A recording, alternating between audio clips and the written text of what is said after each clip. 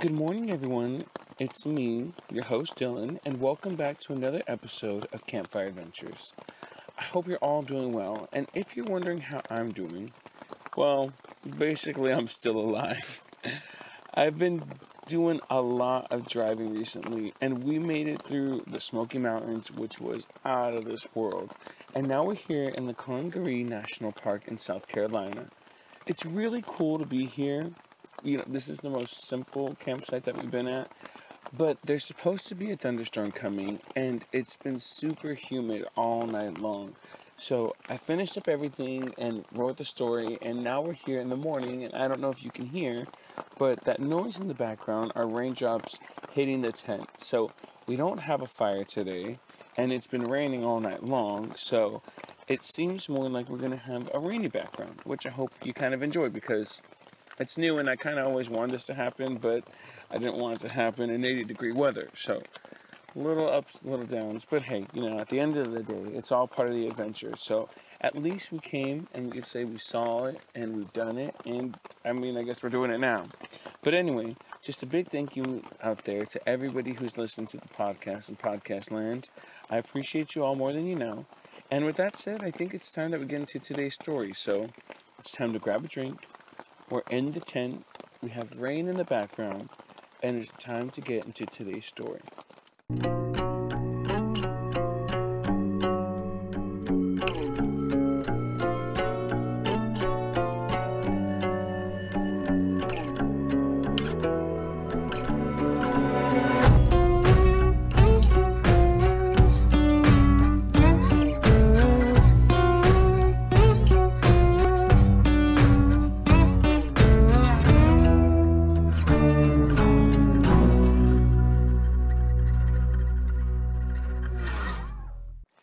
In the year of 1988, an event would transpire in Bishopville, South Carolina, that would make the town and this event famous beyond all belief. Well, to start the story off, in Bishopville, there's a place known as Scape Ore Swamp. And for the most part, the local legend in town had said that there were more than just mosquitoes and fish that called the swamp home. And you know what?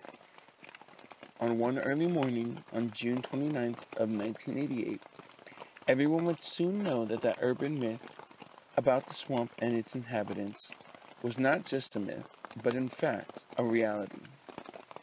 A young driver named Christopher Davis was heading home pretty early in the morning, around 3 a.m., and he felt something was wrong with his car, so he pulled over along the Scape Ore Swamp to inspect his vehicle.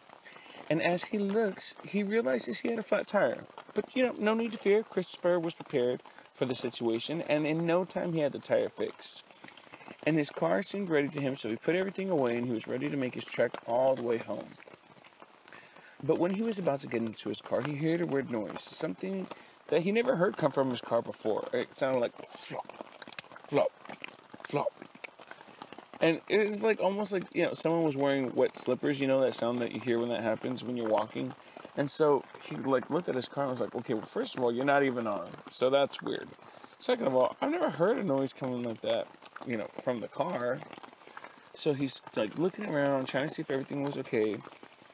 And it wasn't until he turns his head and there coming up to him was some type of giant Bigfoot-like reptilian creature. It was coming out of the swamp, and it walked closer and closer. And as it walked, you heard flop, flop, flop. And immediately, he got into his car and locked the door. I don't even know how he was able to move because I would have been scared, out of my mind. I would have been frozen. But he knew at that moment, okay, it's either me or it's this thing, and I'm going to pick me. So he gets in the car, locks the door, and then the creature rushed at the car. It went for the door. He tried to actually open the door. That's how crazy this thing is.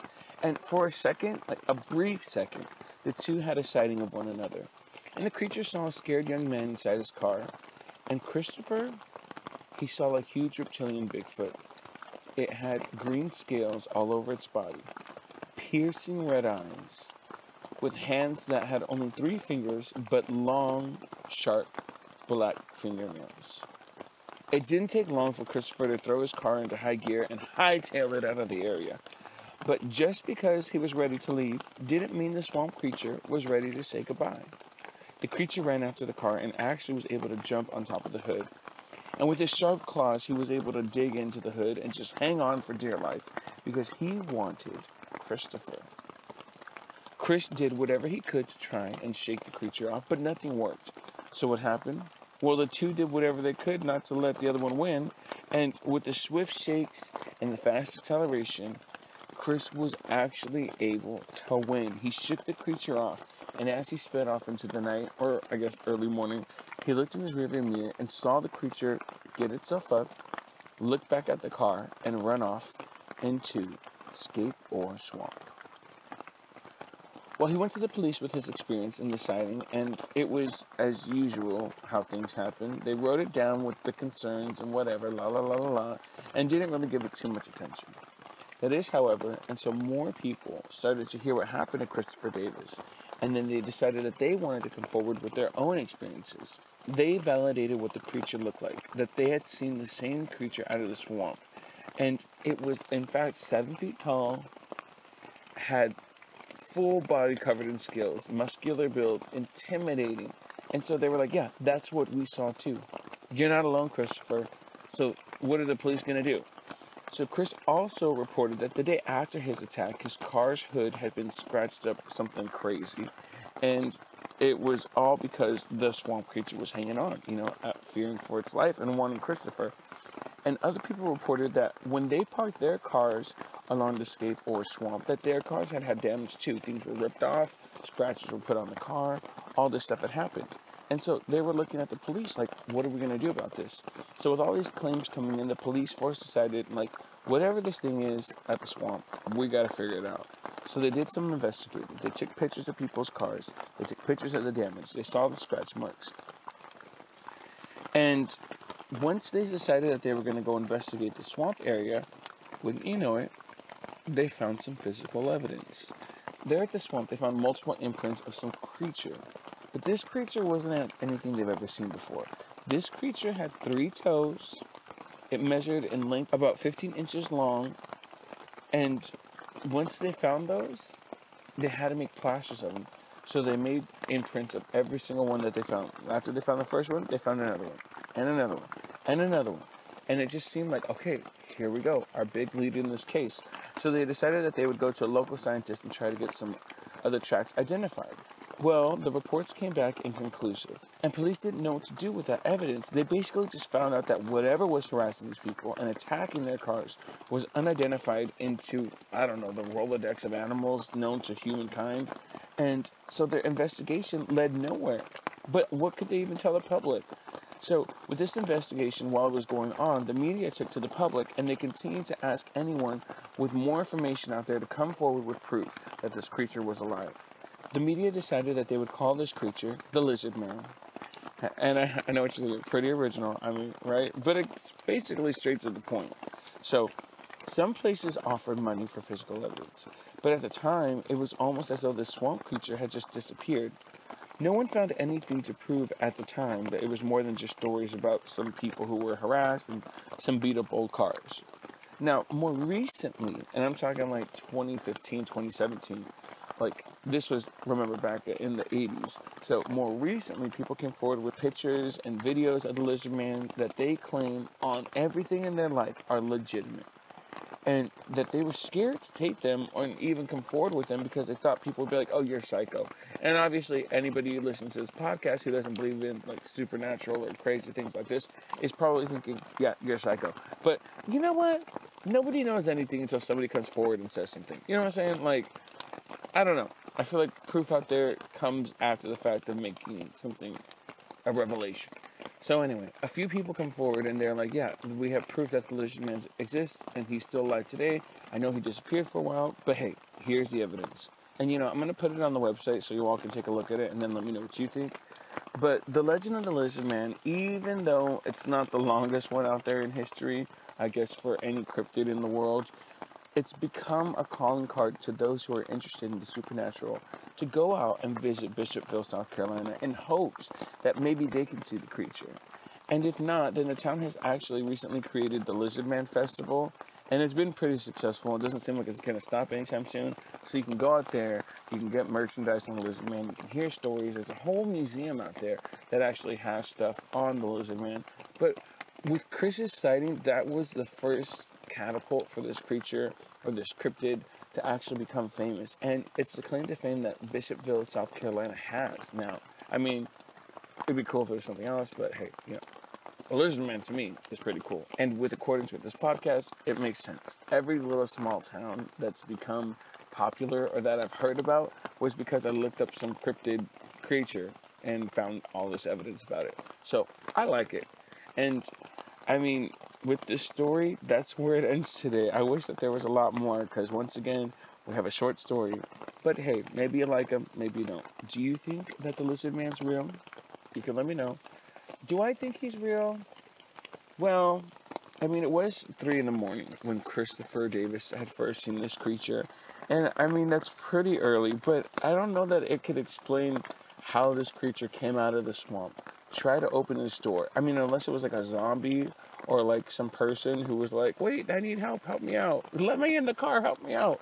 But that's so early to try to do that. And it's crazy because it didn't speak. And he looked and it had scales everywhere. So could he have made it up? Yeah, I guess he could have. Could all those people have made it up? Sure. I mean, it's not unfathomable. Do we want it to be fake? I mean, I don't want it to destroy my car. But it is kind of interesting to think that there is actually something else out there besides us, right? So I'll leave it at that. I want to go to the festival. So we have a lot more festivals that we need to visit now, because apparently every monster we've talked about recently has a festival. But that's okay. Maybe we can all go as a group or something.